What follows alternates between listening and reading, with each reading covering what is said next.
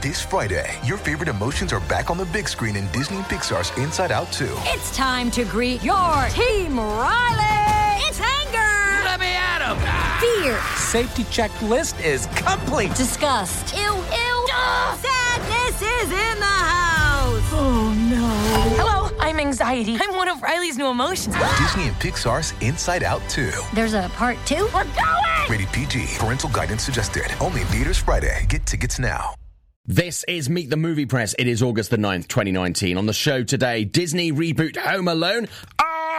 Snipes is coming to America. How do you solve a problem like Annapurna? The week's box office, plus reviews of The Kitchen, scary stories, and more. Stay tuned. Welcome to Popcorn Talk, featuring movie discussion, news, and interviews. Popcorn Talk. We talk movies.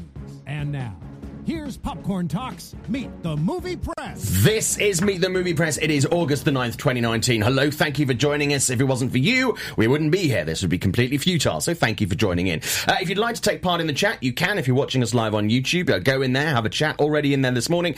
Chad Schultz, Goldman Vision, good morning to you.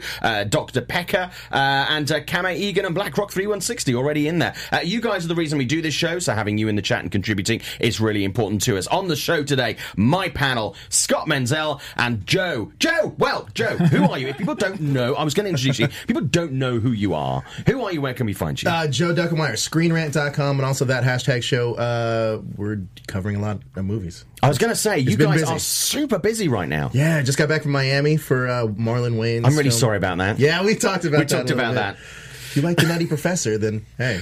Well, I mean, that was great 15 years ago. Yeah. And Scott Menzel is back on the show. Scott, who are you? Where can we find you, please? You can find me on Twitter and Instagram at @TheOtherScottM and also at WeLiveEntertainment.com. And my name is Simon Thompson. You can find me at Showbiz Simon on Instagram, Twitter, and my Facebook page is This Is Simon Thompson. Everybody, thank you for joining on the show. It's silly season, so it's not exactly the busiest period of movie news right now. Bit of a quiet week, but a couple of really interesting things to talk about. Let's first of all talk about Disney announcing that they're going to reboot Fox's Home Alone, Night at the Museum, and more for Disney+. A lot of people got very upset about this week. I actually wrote a piece for Forbes when the Disney-Fox deal was kind of happening about various properties that Fox have that I think Disney would look at as things that they could either reboot or revisit. Also this week we saw that Disney is looking at doing something else with the Apes franchise that was there quite recently, which kind of, the last one wasn't appreciated. But they're going deep into the archives. Home Alone, first of all. Okay, Joe, let's go to you first of all on this. Your thoughts on Home Alone? I'm being rebooted. You know what? I'm all about a Home Alone reboot. I don't have a problem with it. The originals were great. Well, there was two. There was a Home Alone 3, right? And a 4. And a 5, I think. Is there a 5 too? There was a load of them that went straight to DVD. How can people be mad about a reboot when we got Home Alone 3 through 5? Yeah, you know what I mean? Like, it's not that big of a deal. But I'm excited for what Disney Plus is going to be bringing to the table because I think it's going to be a legitimate game changer. Yeah. Scott, your thoughts on this? Did you have a particular attachment to Home Alone? Because sometimes we do. I mean, we all grew up with those movies. I mean, you posted something about John Hughes this week on Twitter, and you know that was my legend growing up. I grew up watching John Hughes movies, so when you talk about redoing something that he's done, it's a little sensitive, but at the same time, it's Disney at this point, and they are unstoppable, and they're going to remake everything. Yeah. So I just have to shut the hell up because they're going to do it. But whatever we think and whatever we say is not going to stop the behemoth that is the Mouse House. I am upset, though, that they're trying to act like, because we had Stuber and Dark Phoenix, like, we have to scrap everything. Like, that is complete bullshit. Like, how many studios have 1 or 2 flops a year, but still, could come out of the gate strong? And with Avengers, Captain Marvel, and then Star Wars at the end of the year. Well, also we're not even talking about what else is Frozen is still coming out. Frozen. Like the Lion King making so much money. Aladdin made more than they projected. Like, come on, guys. Like, we lost 200. Like, That's nothing in your wheelhouse. That's a tax write-off, essentially. We're actually going to talk more about that in just a second. But with the reboot thing, I mean, some people were quite surprised that they were doing it. I am not at all surprised because the whole idea of the deal of Disney buying Fox was the assets, what they have as a studio, the properties, and obviously bringing things together like some of the Marvel movies that they had. A Night at the Museum is another one that that they're planning to remake on sort of on the Disney Plus service. I mean, a lot of people didn't get particularly emotional about that. And again, I spoke to Sean Levy about this probably about 18 months ago now, around the time of the second season of Stranger Things. Again, you can go back and read this interview on Forbes. A Night at the Museum, even then, before the Disney merger, they were talking about reinventing that in some way. Is this reinvention of these classic sort of movies kind of just literally inevitable? Something we get asked a lot all the time is, when is it going to be a chance to reboot Harry Potter? I'm like, I don't know, but we don't need it. Did you say classic and Night at the Museum in the same sentence? I wasn't necessarily referring to Night at the Museum. Gotcha. But Home Alone certainly, I think, is considered a classic, yeah. I mean, Planet of the Apes, it kind of makes sense. I almost want to see continuation, though, because that the franchise as it is now is pretty good. It's great. But yeah, some of these other things, like I agree with you.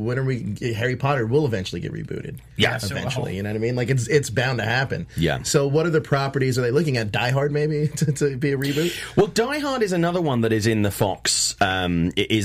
Locker that they can do something with. I mean, I know there was plans for a sixth Die Hard movie. Yes. And so, that still could happen. That's been quiet for a while. We're going to call it Die Hard Year One or something. But another one that they've got in the locker is Cocoon, which I love. That I just recently bought them on eBay on DVD because they kind of they got taken off release. Cocoon and Cocoon: The Return is kind of fine, but Cocoon is a great movie. A really great movie, and I'm amazed that Fox hadn't even revisited that for a TV show or a remake even before the Disney merger. Do you think that could kind of be, one of the things they could tap into? And with that, do you think that would go theatrical rather than Disney Plus? I think that's a Disney Plus series, right? Though, yeah, because I feel like there's different. What I've noticed too is a trend that sci-fi works better in streaming platforms than it does in film. Yeah, I mean, something I personally loved Blade Runner. But nobody went to go see it. Yeah. You know what I mean? So I don't know if sci-fi necessarily works on the big screen anymore. At least I don't know if an audience consumes it the same way. I think you're right. Like, one thing that I've noticed, this is going to off topic a little bit, but like Lost, right? I've noticed that people that binged Lost enjoyed it more than people that watched it week to week. So I don't know if this is just a sci-fi thing now. Yeah. I mean, I think it is, and I think TV and even streaming platforms are kind of made more for that. I still find it weird when recently and this is not related to Disney, but it kind of is because it's Hulu. The Act was on. Yes. And that was released on streaming on Hulu weekly. And I found that really frustrating because I couldn't just go and watch like the whole thing or watch like half a season, one night and then half a season the next night. I didn't have that option. It was really weird for streaming to do that weekly thing. I think you're right, though. Planet of the Apes, I think, would really, if they did want to, it would be a shame if they didn't continue what they were doing because there is room in there. But I think that would lend itself more to a series. They couldn't take a Home Alone kind of property and do that as a series because what is it? Every single week burglars break into another person's house and there's another kid with another booby trap, and it's like somehow local news stations across the country wouldn't pick up on the fact there's this pattern across the United States of break-ins and japes. I mean, I think Night at the Museum could work. They're doing it as a movie, but it could work as a show. It could work as a show. I also think that Night at the Museum is way too soon. Yes. Because, I mean, as much as people feel very indifferent towards that franchise, I'm one of the rare people who actually enjoy it. With Robin Williams being attached to that and being so soon after his passing, I think that one needs to be put in the back burner for a while. Cheaper by the Dozen is also very odd for me because that was a very strange choice. Because Steve Martin did the first two. The second one didn't perform as strong as the first one. Yeah. And then, we have so many of those family-themed shows now. Just going to ABC, for example, now they have Mixed-ish, they have Grown-ish and all this stuff, and Fresh Off the Boat. They kind of have that already covered, that it's weird that they would want to redo those. What's your thoughts on that, Joe? I agree. Cheaper by the dozen, man. I almost forgot that Steve Martin. It was existed. Steve Martin, Tom Welling, Hilary Duff. Yeah. Wow. I don't see a need for that personally. Yeah. You're right. Like you're 100% right. Something like Modern Family is just about to end. Right. Blackish is on. You have so many of these family-based situational comedies that I don't know if adding another one's going to benefit at all. Or it would have to be really different. Really different. Really different. But it can be. Because Cheaper by the Dozen is already a remake of an older movie, which is just the very, I don't know, like just a classic type story. Like it's very basic. There's nothing really that special. And on all the ABC shows, they already have all these great shows that are tackling all the different communities and things of that nature. Do you know what I would love to see them do as a series? There were 2 movies that came out. One was sort of better received than the other. There is The Hard Way, which was a movie with Michael J. Fox and James Woods. Mm-hmm. I'd love to see that developed as a series. But also, I Love Trouble, which was a movie with Julia Roberts and Nick Nolte, which really didn't do very well. But I would love to see that as a Moonlighting-esque style show. I would really like to see that. Well, they're starting. I mean, isn't Hulu now that they have 4 Weddings and a Funeral, the series now? Yeah. I mean, they're definitely moving into that. And you're right. Some of these old film properties work better as TV shows now. And I think that. I mean, who's to say? Maybe we get an Aliens TV show? Is that well, that's another of the properties that they bought because of this. I mean, the article goes through a slew of things, and Apes is on there, and, Aliens. But also Avatar. I mean, I would rather see an Avatar series than 2 or 3 more movies. I feel like that production value per episode has to be pretty high, though. Because it just has to. And I'm not sure. Have you seen some of the budgets on the Netflix shows? That's great point. Yeah, great point. Huge. The Crown is like $150 million per episode or something ridiculous like that. I don't know. If but it doesn't have to be Na'vi based. It can be. That's true. Like Agents of S.H.I.E.L.D. It can be adjacent. But I mean, I also think the experience of Avatar was really that 3D experience, and it's going to be really hard to reduplicate that at home. I'm seriously not a fan of Avatar. I'll be honest with you. Neither am I. I waited to see the extended version 3D re-release, bells and whistles, and I was like, I have no idea what the fuss was about. It looks great, but I'm like, that left me absolutely cold. Let's move on to something you mentioned, Scott, you brought this up. Disney pulling back on Fox film development after studio acquisitions disappointed in the 3rd quarter. I think, just weren't great movies. Stuber was not a great movie. And whose fault was that? They saw that, they had that at South by Southwest. Yeah. They could have pulled that shit off the the lineup right away. Yeah. And what did they do? They spent all this money on marketing that. You know how much marketing dollars were spent? I think I read about that movie. It was like one of the biggest marketing pushes that they had this year. And it's like, and I mean, you could not avoid that movie. Bad money after bad money, man. Yeah. So you watch that movie at South by Southwest, you see that it had like a lukewarm reaction. Yeah. If you're getting a lukewarm reaction at a festival, pull that shit. Yeah. I'm sorry. Like, that's just the way to do it. No, absolutely. And Dark Phoenix. Yeah. That had problems from the get-go. Back before this merger thing was a thing. So I don't know why they just. And this is what I don't know what they're going to do with New Mutants. Mm-hmm. Because that, I swear to God, I mean, I know they've kept moving it around the schedule. I would put money on that just getting pulled off the schedule and just going straight to Disney Plus. Yeah, I think that's seriously. Just stop trying to make New Mutants happen. Nobody cares, and Dark Phoenix totally pissed in the pool. Yeah. I just put it on Disney Plus. Make it an event movie. Don't expect people to pay $17 fucking to go and see it because that's burnt. It's burnt. Just don't. Stuber, what they should have done is they should have gave it to Netflix. Yeah. Because that would have done well on Netflix. There's another movie actually out this week that I think should have just been dumped to Netflix. The Kitchen? Really? Dude, seriously. Yeah. There are a number of movies this year that I've been so disappointed by. We'll get to that later in the show. But The Kitchen, man. Seriously. The fuck? No comment. Anyway, but I think it's no real surprise that they're pulling back on some of the development stuff. We kind of saw a rumbling of this quite recently, and obviously there's the whole change with now Kevin Feige and others overseeing some of the properties that were Fox Marvel movies coming in and giving on that fold. I mean, I think that might be a wise choice, to be honest with you. I think that's fine. Still, people are saying we won't see an R-rated a Marvel movie.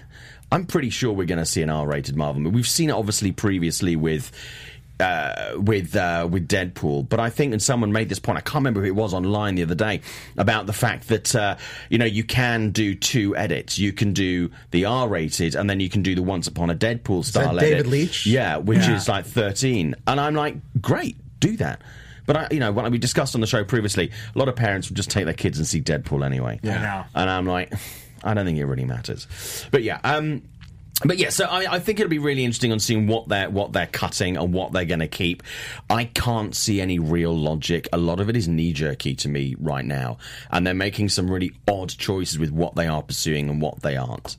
Joe, do you think this is going to settle down, or do you think this is... is this like just a little ripple in the water, or is this something that we're going to see really expanding and becoming more of a tsunami? I think that their first line of business, especially with Disney Plus, is they already have a plan. Yeah, it's pretty obvious. They're banking on a lot of their live action Disney, like Lady and the Tramp. We just got more casting news about that. Sam Elliott's joining.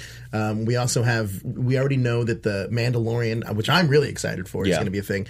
And all of these, now, the way they announced like 5 Marvel streaming things. So that's a ton. I think that they have a plan with the things that they already have.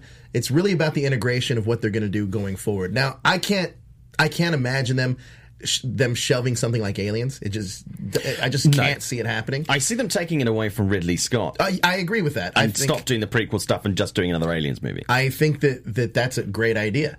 And I think that's probably in the pipeline. Some of these other things, it literally sounds like there's a dartboard and they're just throwing it. Yeah, it does, to see what sticks. Yeah, because it's very bizarre. Like cheaper by the dozen, I'm still like reeling with.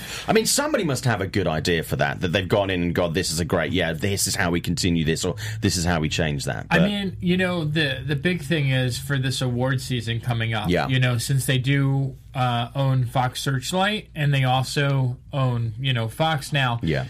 Ad Astra, I don't think is going to do very well. Ford versus Ferrari is going to do well for awards, but it's not going to be a box office gold mine. Yeah. Ready or Not, which I think we're not allowed to talk about it, but we've seen. Yeah. That's going to go nowhere.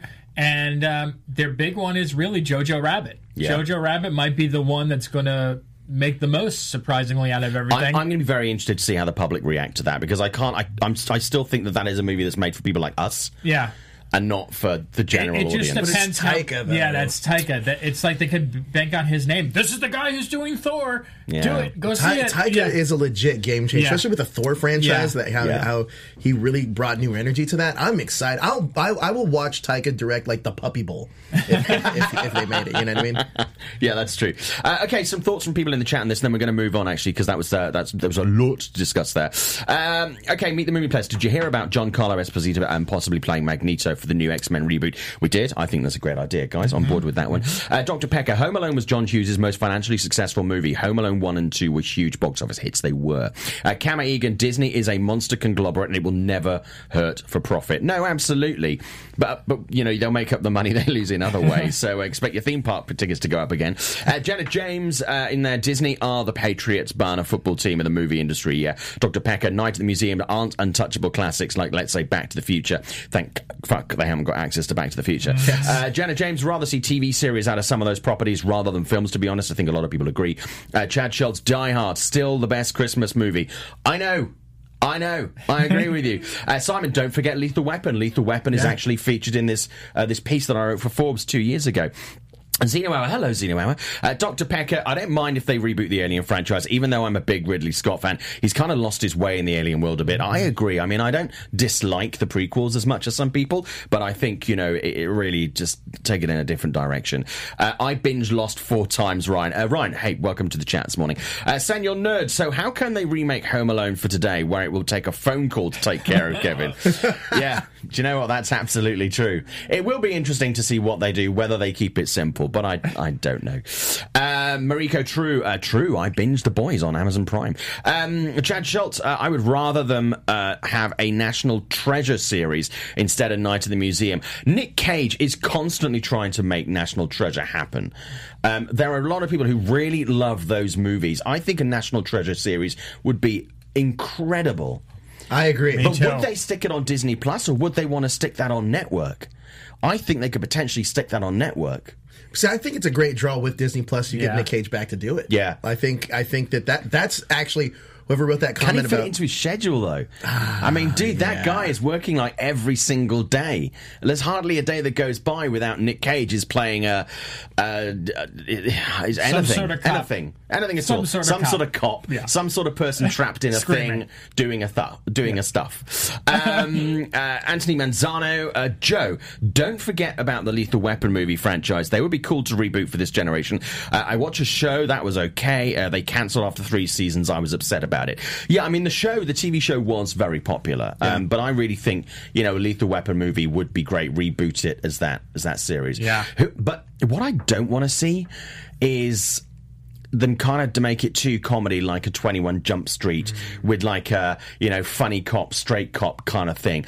I would rather have them go action cop with a little bit of humor in there, that Mel Gibson brought. I mean, I feel like we already did get the Lethal Weapon reboot with Hobbs and Shaw. Yeah, that's a good point, actually. That's very, very true. Imagine James Wan doing Aliens or Predator reboot, Xeno Hour. Yeah, I don't think we're going to get another Predator movie anytime soon. Okay, guys, let's move on from that. Thank you to everybody in the chat and in the studio for that. Some really good discussion.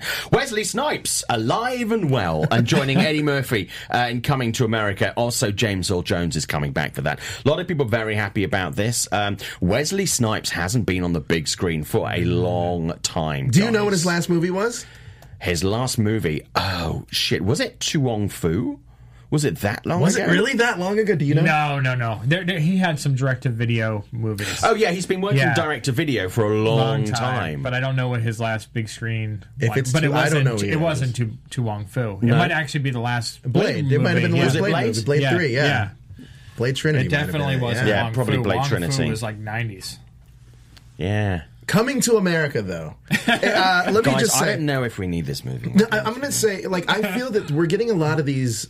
It's so funny. This year and last year, we've been getting a lot of these second parts or sequels to films that came out 20 to 30 years ago. Yeah. And again, Blade Runner. I'm not sure if it's going to work. I'm not sure if it makes any sense to do that. I can be honest with you, I'm not super excited about Coming to America 3. I mean, I think that it's 20 years too late. Yeah. I just don't.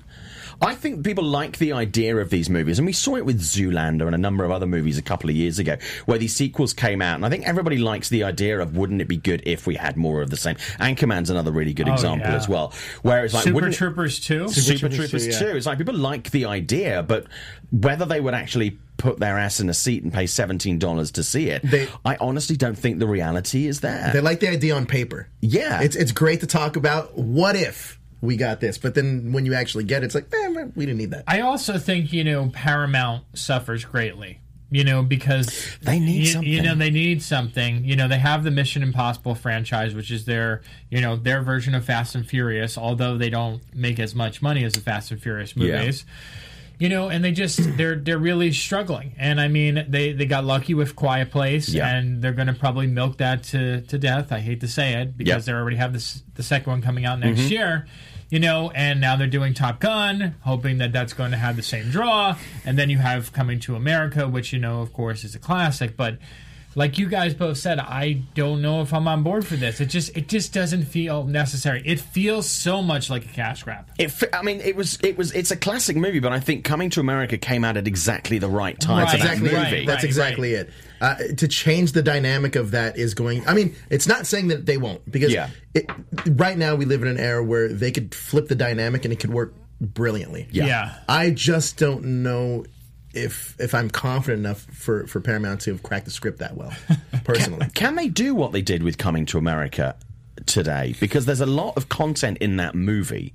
And I don't mean some of the humor, but I'm just thinking that there's a lot of context in that movie that I just think really worked, again, as I say, for that time. But when you try and either replicate or change it, you change what worked about that movie as a movie as well, and you then try to shoehorn in contemporary stuff. It's really difficult, because I think, like you guys have said, it was made for the time period. Yeah. And there's so many movies now that we see that, we look back on and we say that's inappropriate. My friend was at TCA this past week and was talking to Jim Carrey about Ace Ventura, and how like the stuff that was in there you can't do now because everyone would find it offensive. And it's getting to the point now we're so offended by everything that like we're going back like after 3 years, like there's something in something that we're going to find and be like, that's offensive. And I don't think it's right. I don't think the time is now for this movie, and I think it should stay where it was because it was so reminiscent of that time period. See, I think this is where Seth Rogen and Evan Goldberg got it right with The Good Boys, is because they can do this raunchy comedy with kids, and it's totally passable because of the way that they did it. I think it just takes a little maneuvering to really get that get that going. I disagree with that. I think what they're doing now with this, and it's funny because someone actually commented on my Good Boys review. I did not like the movie. I will full putting it lightly. Full disclosure. The thing is that we're pushing the envelope for younger and younger audiences to see these really, really raunchy comedies. Yeah. And I think there's become this big question, and I mean there was a colleague of ours who went underneath attack for using certain words in a Dora review 2 weeks ago. And they were basically saying that with the way that the industry is going, with using kids as almost like these money-making machines and like pushing them, that it's just making it worse. And I can kind of see that. I can see that, but I think that the movie still works for me. I know that you probably disagree. It still worked for me, and I thought it was smart enough to kind of take this raunchy comedy in a different direction. However, I do agree with your point that you can't use that pony a lot, though. Let's also look at the fact that Wesley Snipes, James Earl Jones, Eddie Murphy, not box office draws. No. You have the heritage because of the original movie, but when was the last time any of those people... Okay, James Earl Jones, yes, is back in The Lion King. Eddie Murphy as Shrek is the only thing. Eddie Murphy as Shrek is the only time that he's Shrek, really... He's Donkey, but yeah.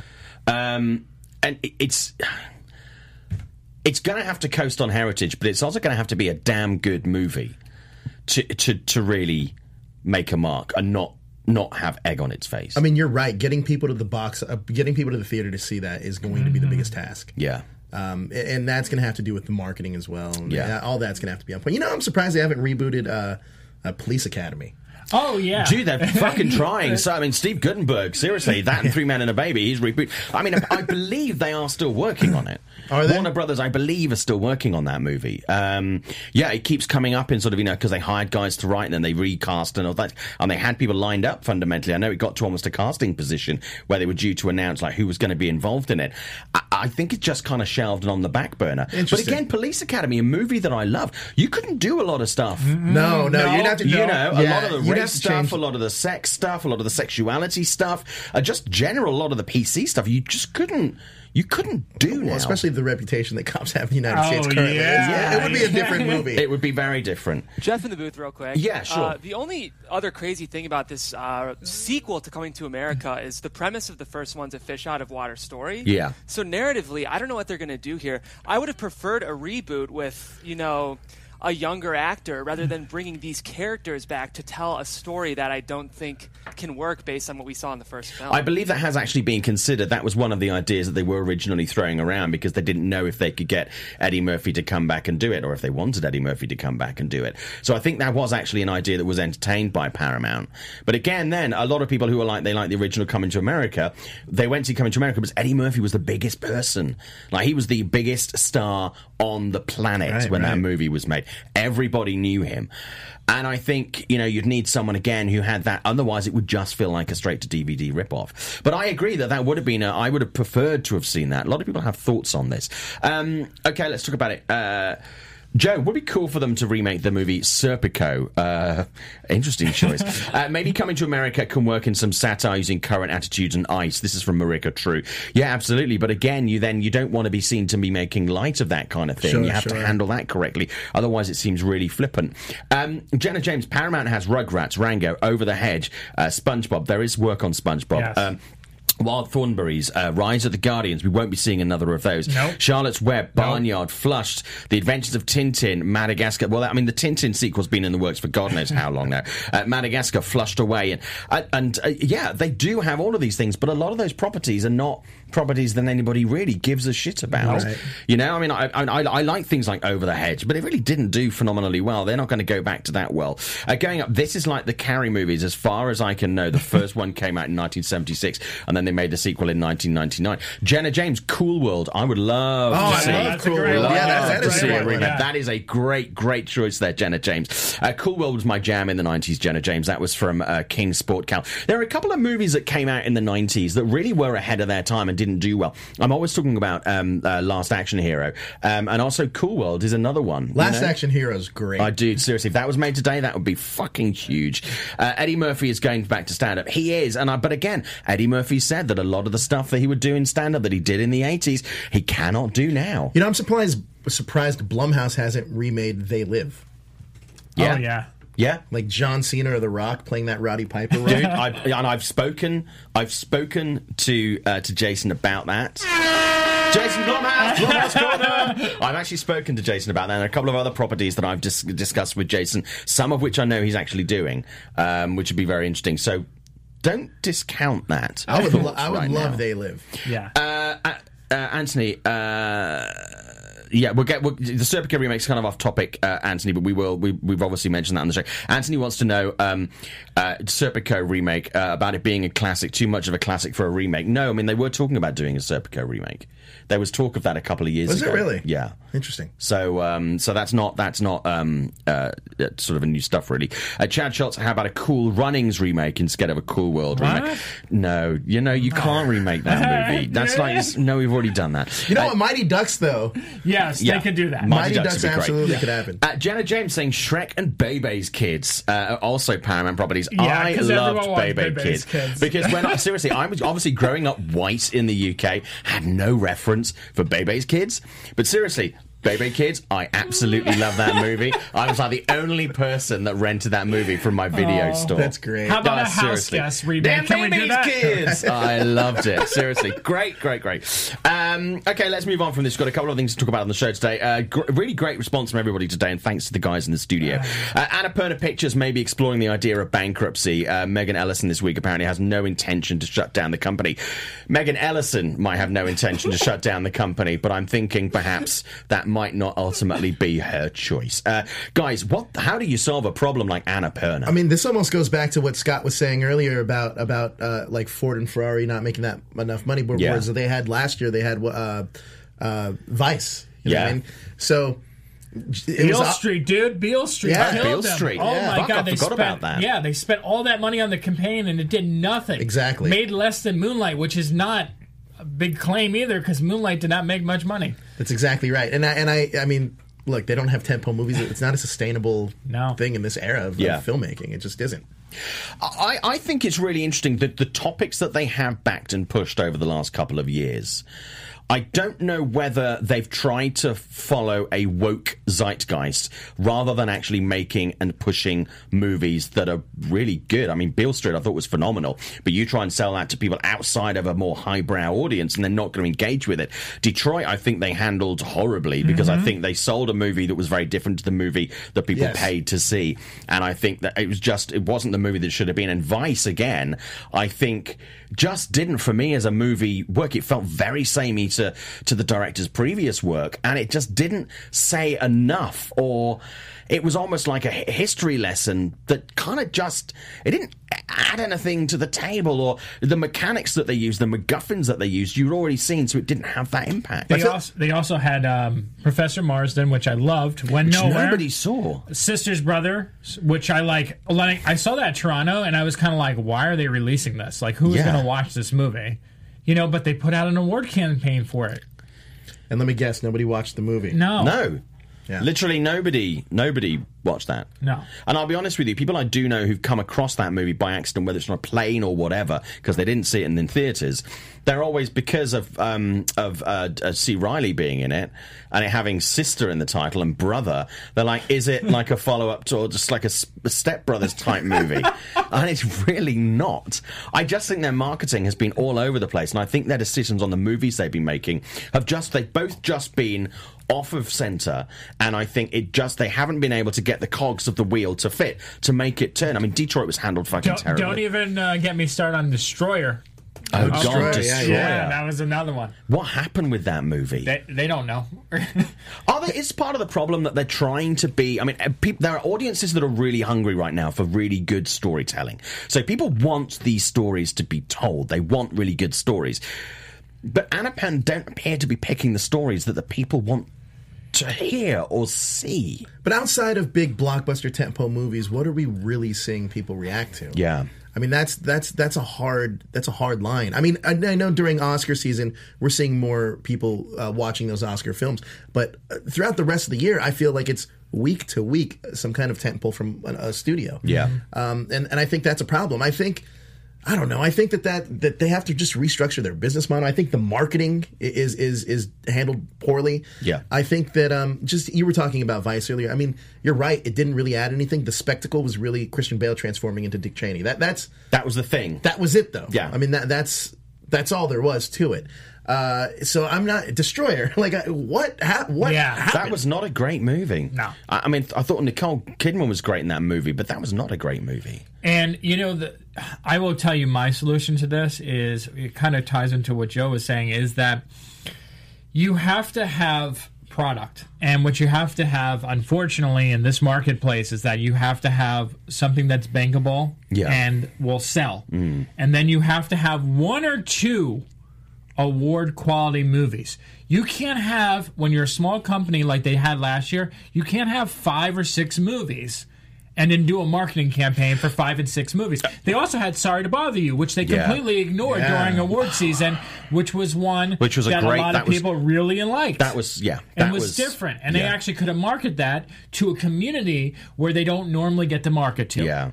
But they decided, let's put Destroyer instead. So here's a question on the marketing and the point that you just made kind of together, really, and my point as well. Do you think they're picking movies that they think are awards movies rather than movies that are the best movies to put out there? It's almost like an actor choosing a film. I get here about that. That's all about, like, hey, I want to do this for the art. Yeah. But then I also need the money, so I'm going to do like the Avengers. You know what I mean? Like, it feels like there needs to be something like that. Well, which is interesting because if you look at something like The Boys, it's on Amazon. Yep. If they would have just picked up something like that, that could have been a decent enough tentpole for them to sustain. Mm-hmm. But I don't know. It's very bizarre to me. I mean, there's also part of it the fact that there are so many of these huge tentpole movies that are taking up so many of the screens. Even when they have a good movie, they just can't get it out there enough for people to see it. That it is just overshadowed. And also, I've got to be honest with you, there were several Annapurna movies last year that I was desperate to see and support. And trying to get to see those movies, to be able to do anything editorial on them, was like trying to find a fucking chicken with teeth. It was almost impossible. It's the worst sometimes. I don't understand that, too, with some of the studios who they're inviting to what.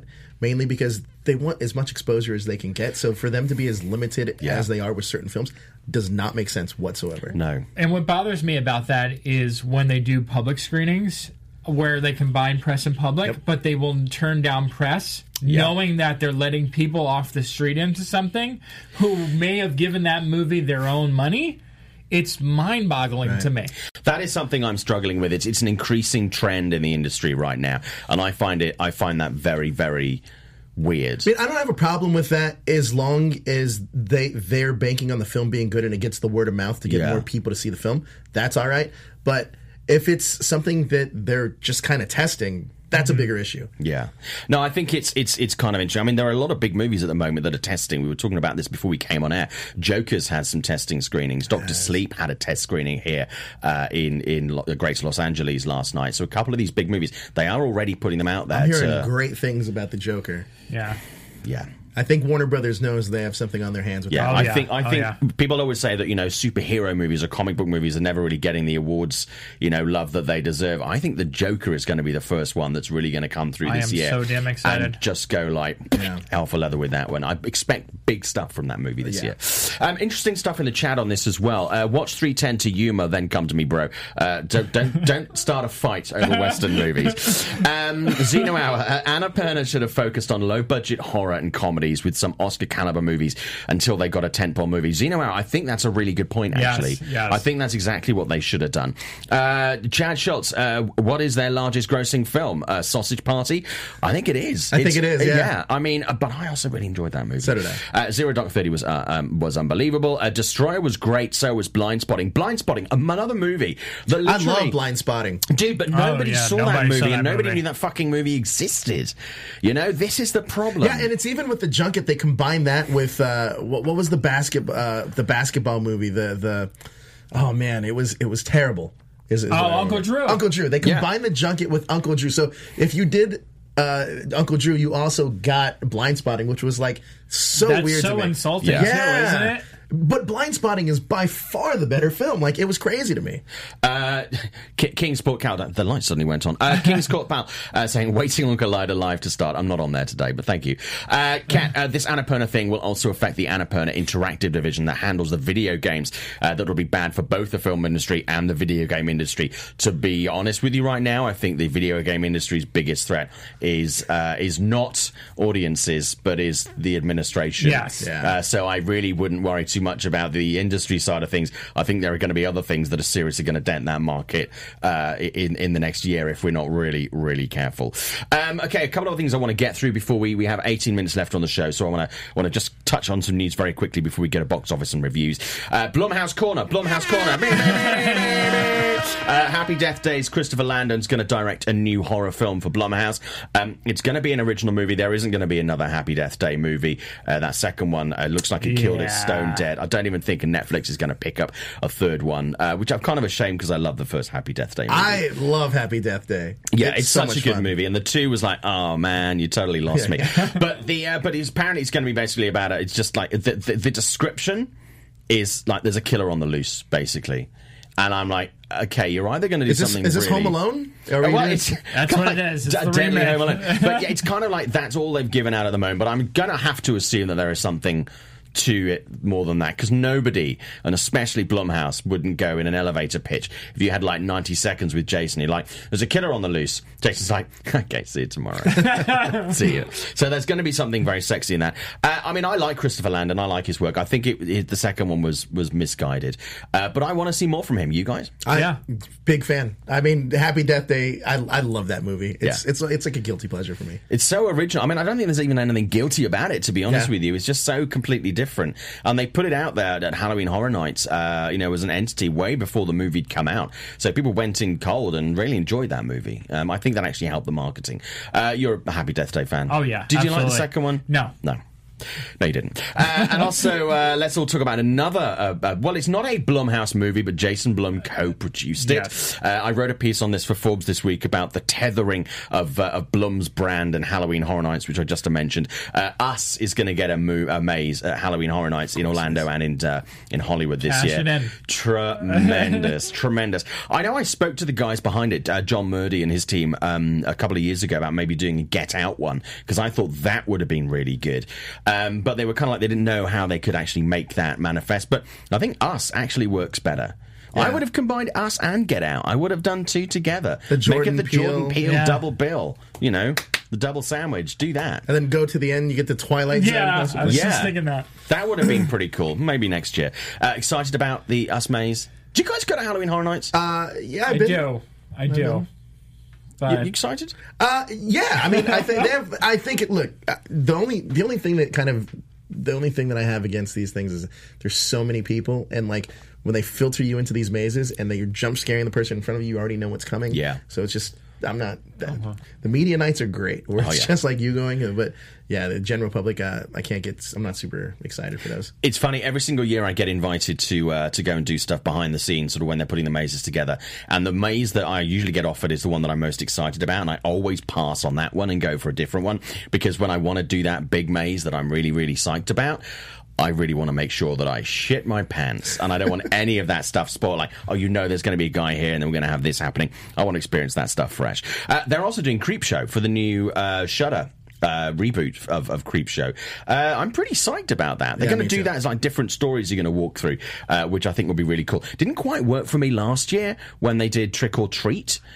That didn't kind of work for me enough, but I am curious to see Creepshow. So what's your favorite maze that you're looking forward to? It seems like you're into this. This year, Us, I'm very excited about. Ghostbusters, I'm very excited about. Killer Clowns from Outer Space, I'm very excited about.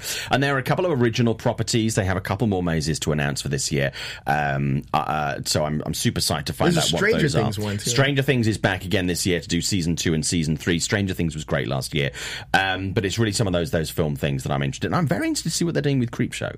This year is going to be a very strong year. There's no Terror Tram this year, so I think they've put more effort into creating the mazes, which I think is great. So, Scott, either of those appeal to you? I mean, I'm still excited for the Ghostbusters one. That's the one I'm most excited for. Yeah. And another bit of news this week, the Eternals design Captain Marvel actress Gemma Chan, but possibly in a different role. I liked her in Captain Marvel, but I don't think they did enough with her. No. Here's the thing. I think the character Minerva just sounds like an Eternal. Yeah. Not saying that she's going to be playing the same character, but look, the MCU's done a great job of changing characters around and changing their history around. Yeah. And I think that Gemma Chan could play Minerva in the Eternals. I mean, there's nothing saying that she isn't. Yeah. But who knows? Maybe they are just casting her as a completely different role. I mean, wouldn't be the first, right? I mean, we got Mahershala Ali playing Blade, but he also was Cottonmouth in the Netflix. That is true. That is true. That was the first time I interviewed Mahershala. It was for a movie that he did with Matthew McConaughey, and nobody was particularly excited about him at the time. It was like, he's this, this kind of new actor, and he was just about to go and do that, and it was kind of like, okay, fine, and then all of a sudden it was like, poof, he blew up, and now it's like he's the main one in the junket. He's the main one, and everyone else follows through. Okay, guys, thanks for the chat on that this week. Really appreciate it. A lot of people chatting about the stuff that we've just discussed. Zeno I was saying Gemma Chan is about to break out. Absolutely. Kane Egan saying Killer Clowns from Outer Space is one that is a great guilty pleasure bad movie you've got to love. Absolutely. I was very jealous when Orlando got that maze last year and LA didn't, but finally we're getting it this year. Dr. Pecker, Creepshow should be the title of the Harvey Weinstein biopic directed by Adam McKay. And Den of, no comment. And Den of Heroes. It's a very unique and different horror experience. Jenna James obviously talking about Halloween Horror Nights earlier in there. So we'll see. We'll see what happens with that. Super psyched about Halloween Horror Nights this year. Okay, let's talk about box office. Scary Stories to Tell in the Dark is leading this week of all the new releases. Thursday, 2.33 in previews from around 2,500 locations. Performance is better than Escape Room and Pet Sematary, which is cool. Dora and the Lost City previews 1.25 million on Thursday, which is pretty good. That's ahead of a number of others that came out that are kind of similar things or at this time of year. And then The Art of Racing in the Rain starting its opening weekend with an estimated 450,000 from Thursday night previews. I really thought there'd be more than that. I thought that would be perhaps 1 million for Thursday night previews. It's Fox again, which therefore goes to show you. I literally got nothing on that movie, nothing at all. And then an email to say, would you support it? I know, I don't know what's going on right now. Box office looking like Lion King potentially going back to the top this week here in the US, 22.4 million. Then Fast and Furious in second place, Hobbs and Shaw, 22. Strong weekend last weekend, but not as much as I expected. No. It was kind of about 15 to 20 below kind of where I was expecting it to land. So we'll see what happens this weekend. Dora and the Lost City of Gold is probably going to be in third place, 20.5. Scary Stories landing in fourth, 16 million this weekend. Rounding out the top five, Once Upon a Time in Hollywood, 11.8. The Art of Racing in the Kitchen there, sort of Six and seven in the top 10. That's according to Box Office Mojo's predictions for the weekend. Very interesting. Couple of movies coming out this weekend. Some which I think are really flying under the radar. Let's talk about the Peanut Butter Falcon first of all. Scott, you have seen this one. Yes. I've heard a lot of great things about this movie. Give us an idea about it, sort of, kind of briefly, really. Okay, so it's about this kid with Down syndrome who escapes from this hospital, and he meets up with Shia LaBeouf's character, who's kind of like this drifter, and basically he helps him follow his dreams of meeting his wrestling icon. Shia LaBeouf, I think, is on a rebound this year. The Buff is back. Yeah, he is back. And, he has a movie called Honey Boy that came out at Sundance, which is phenomenal, and it's going to be opening for this award season. And this is just another case where I see that, it's him making his way back, and it's great performance.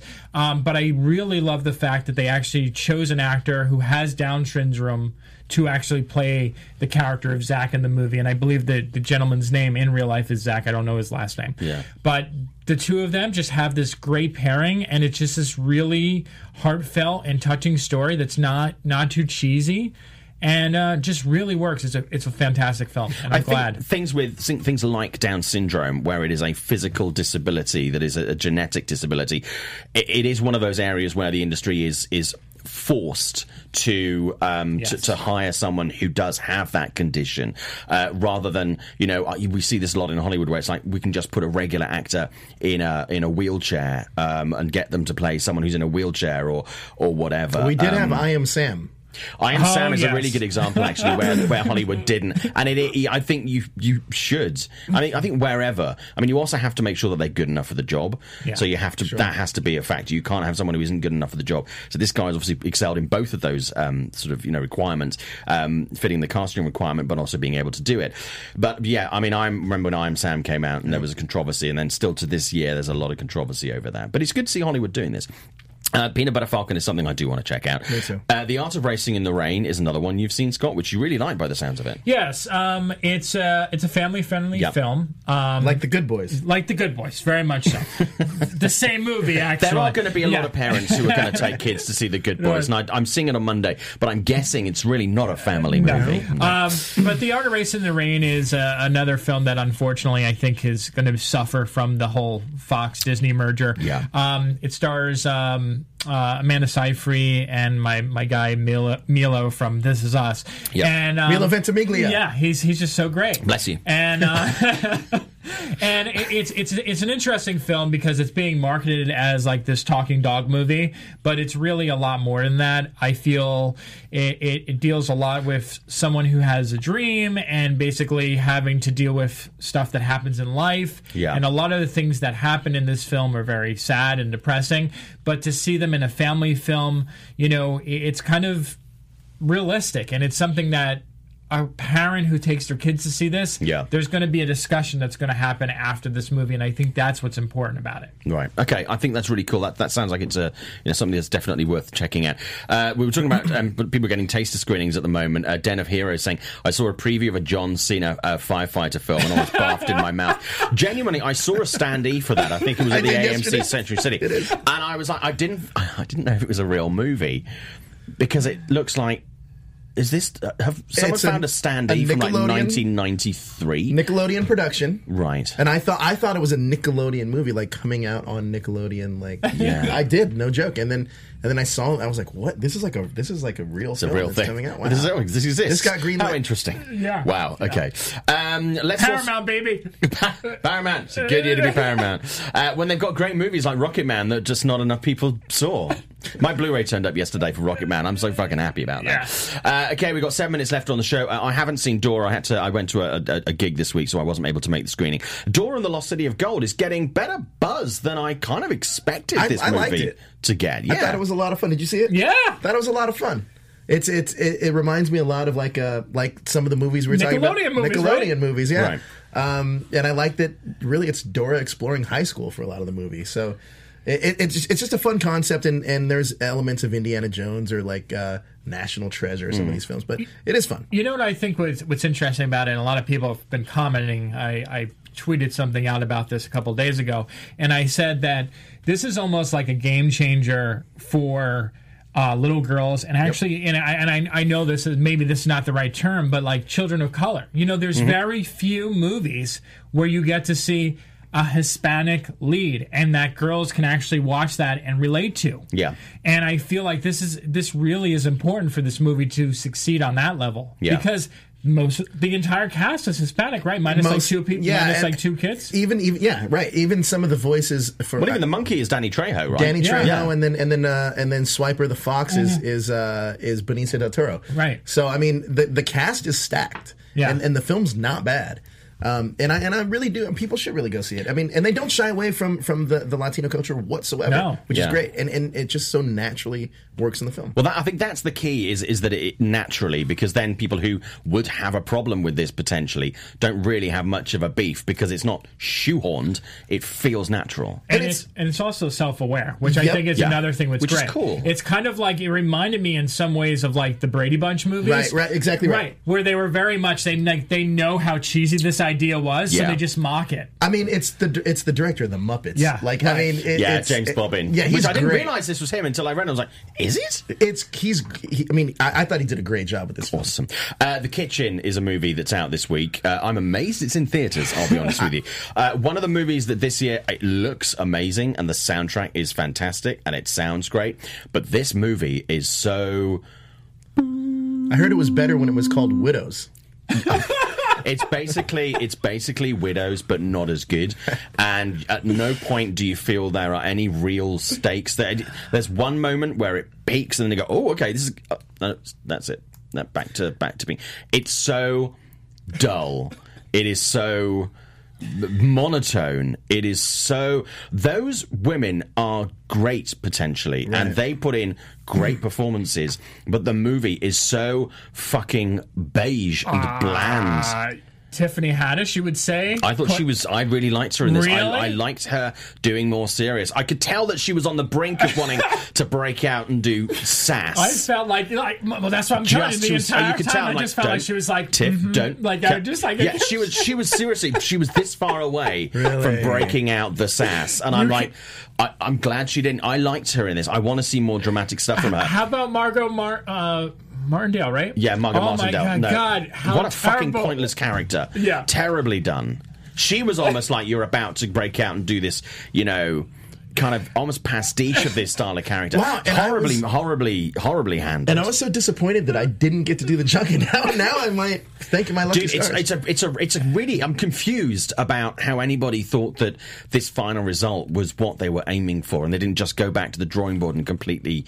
It's so dull. And for a movie that's so strong on... feminism. Yeah, it's like a slap in the face. Dude, there's so much hair they could have really played with, but they don't. This is a movie that I've seen more people go for toilet breaks during than any other movie I've seen this year. People didn't mind leaving the movie theater because they knew that pretty much nothing was going to fucking happen. It is such a wasted opportunity. It genuinely is. I was just at the end. I was like, that. I feel quite offended. It was 90 minutes, give or take. And it feels like it's 2.5 hours long. Simon, tell me how you really feel. Genuinely, I was twitchy. I kept shifting in my seat. At one point, I almost nodded off.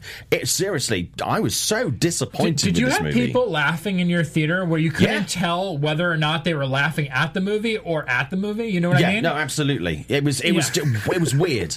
It was really so bizarre. It's really weird. Yeah. Also out this weekend, I just can't recommend that people pay to see The Kitchen. I'd be pissed if I paid $17 to see that. Me too. I'd be really pissed. Just such a disappointment. Sorry, Warner Brothers. I mean, I had to beg them to get to this screening, because I wanted to see this movie, and now I know why you're not really showing this around a lot. It was in the screening was like half full. I think a lot of people were seeing 47 meters down, but that was an early screening. Okay, scary stories to tell in the dark. We've got a couple of minutes left on the show. Guys, tell me what you thought of this one. I'm seeing really mixed stuff on this. Some people loved it, and some people are like, this is dog shit. So, Scott, your thoughts on this? No. Dude, I saw more movies than you this week? I think so. That's crazy. Or maybe just weird. Netflix occupied my time. I was going to say, you got to spend some time with Marlon Wayans instead. Again, we're really sorry about that. That movie's coming to Netflix, no fucking surprise. Yeah, Scary no one's going to Stories. see it. I had a conversation with a friend yesterday when I was at the 47 meters down screening.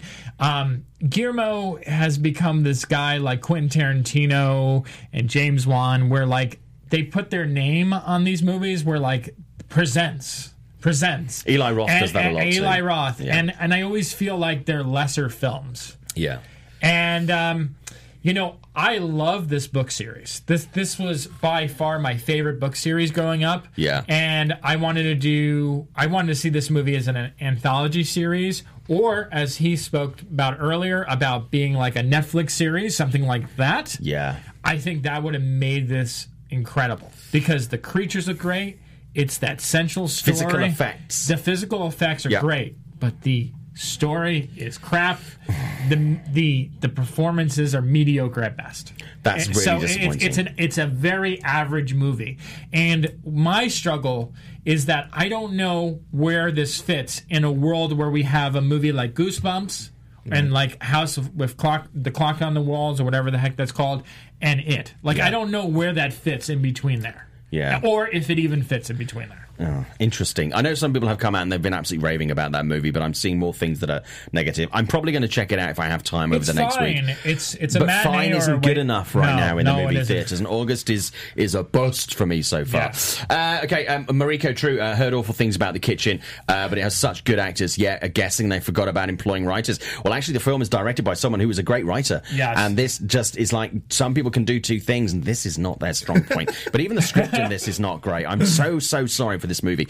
Dana Heroes, I would love to see America Chavez on the big screen. Jenna James, yes.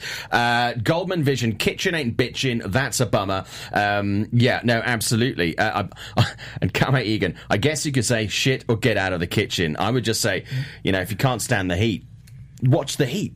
Because it's better than The Kitchen.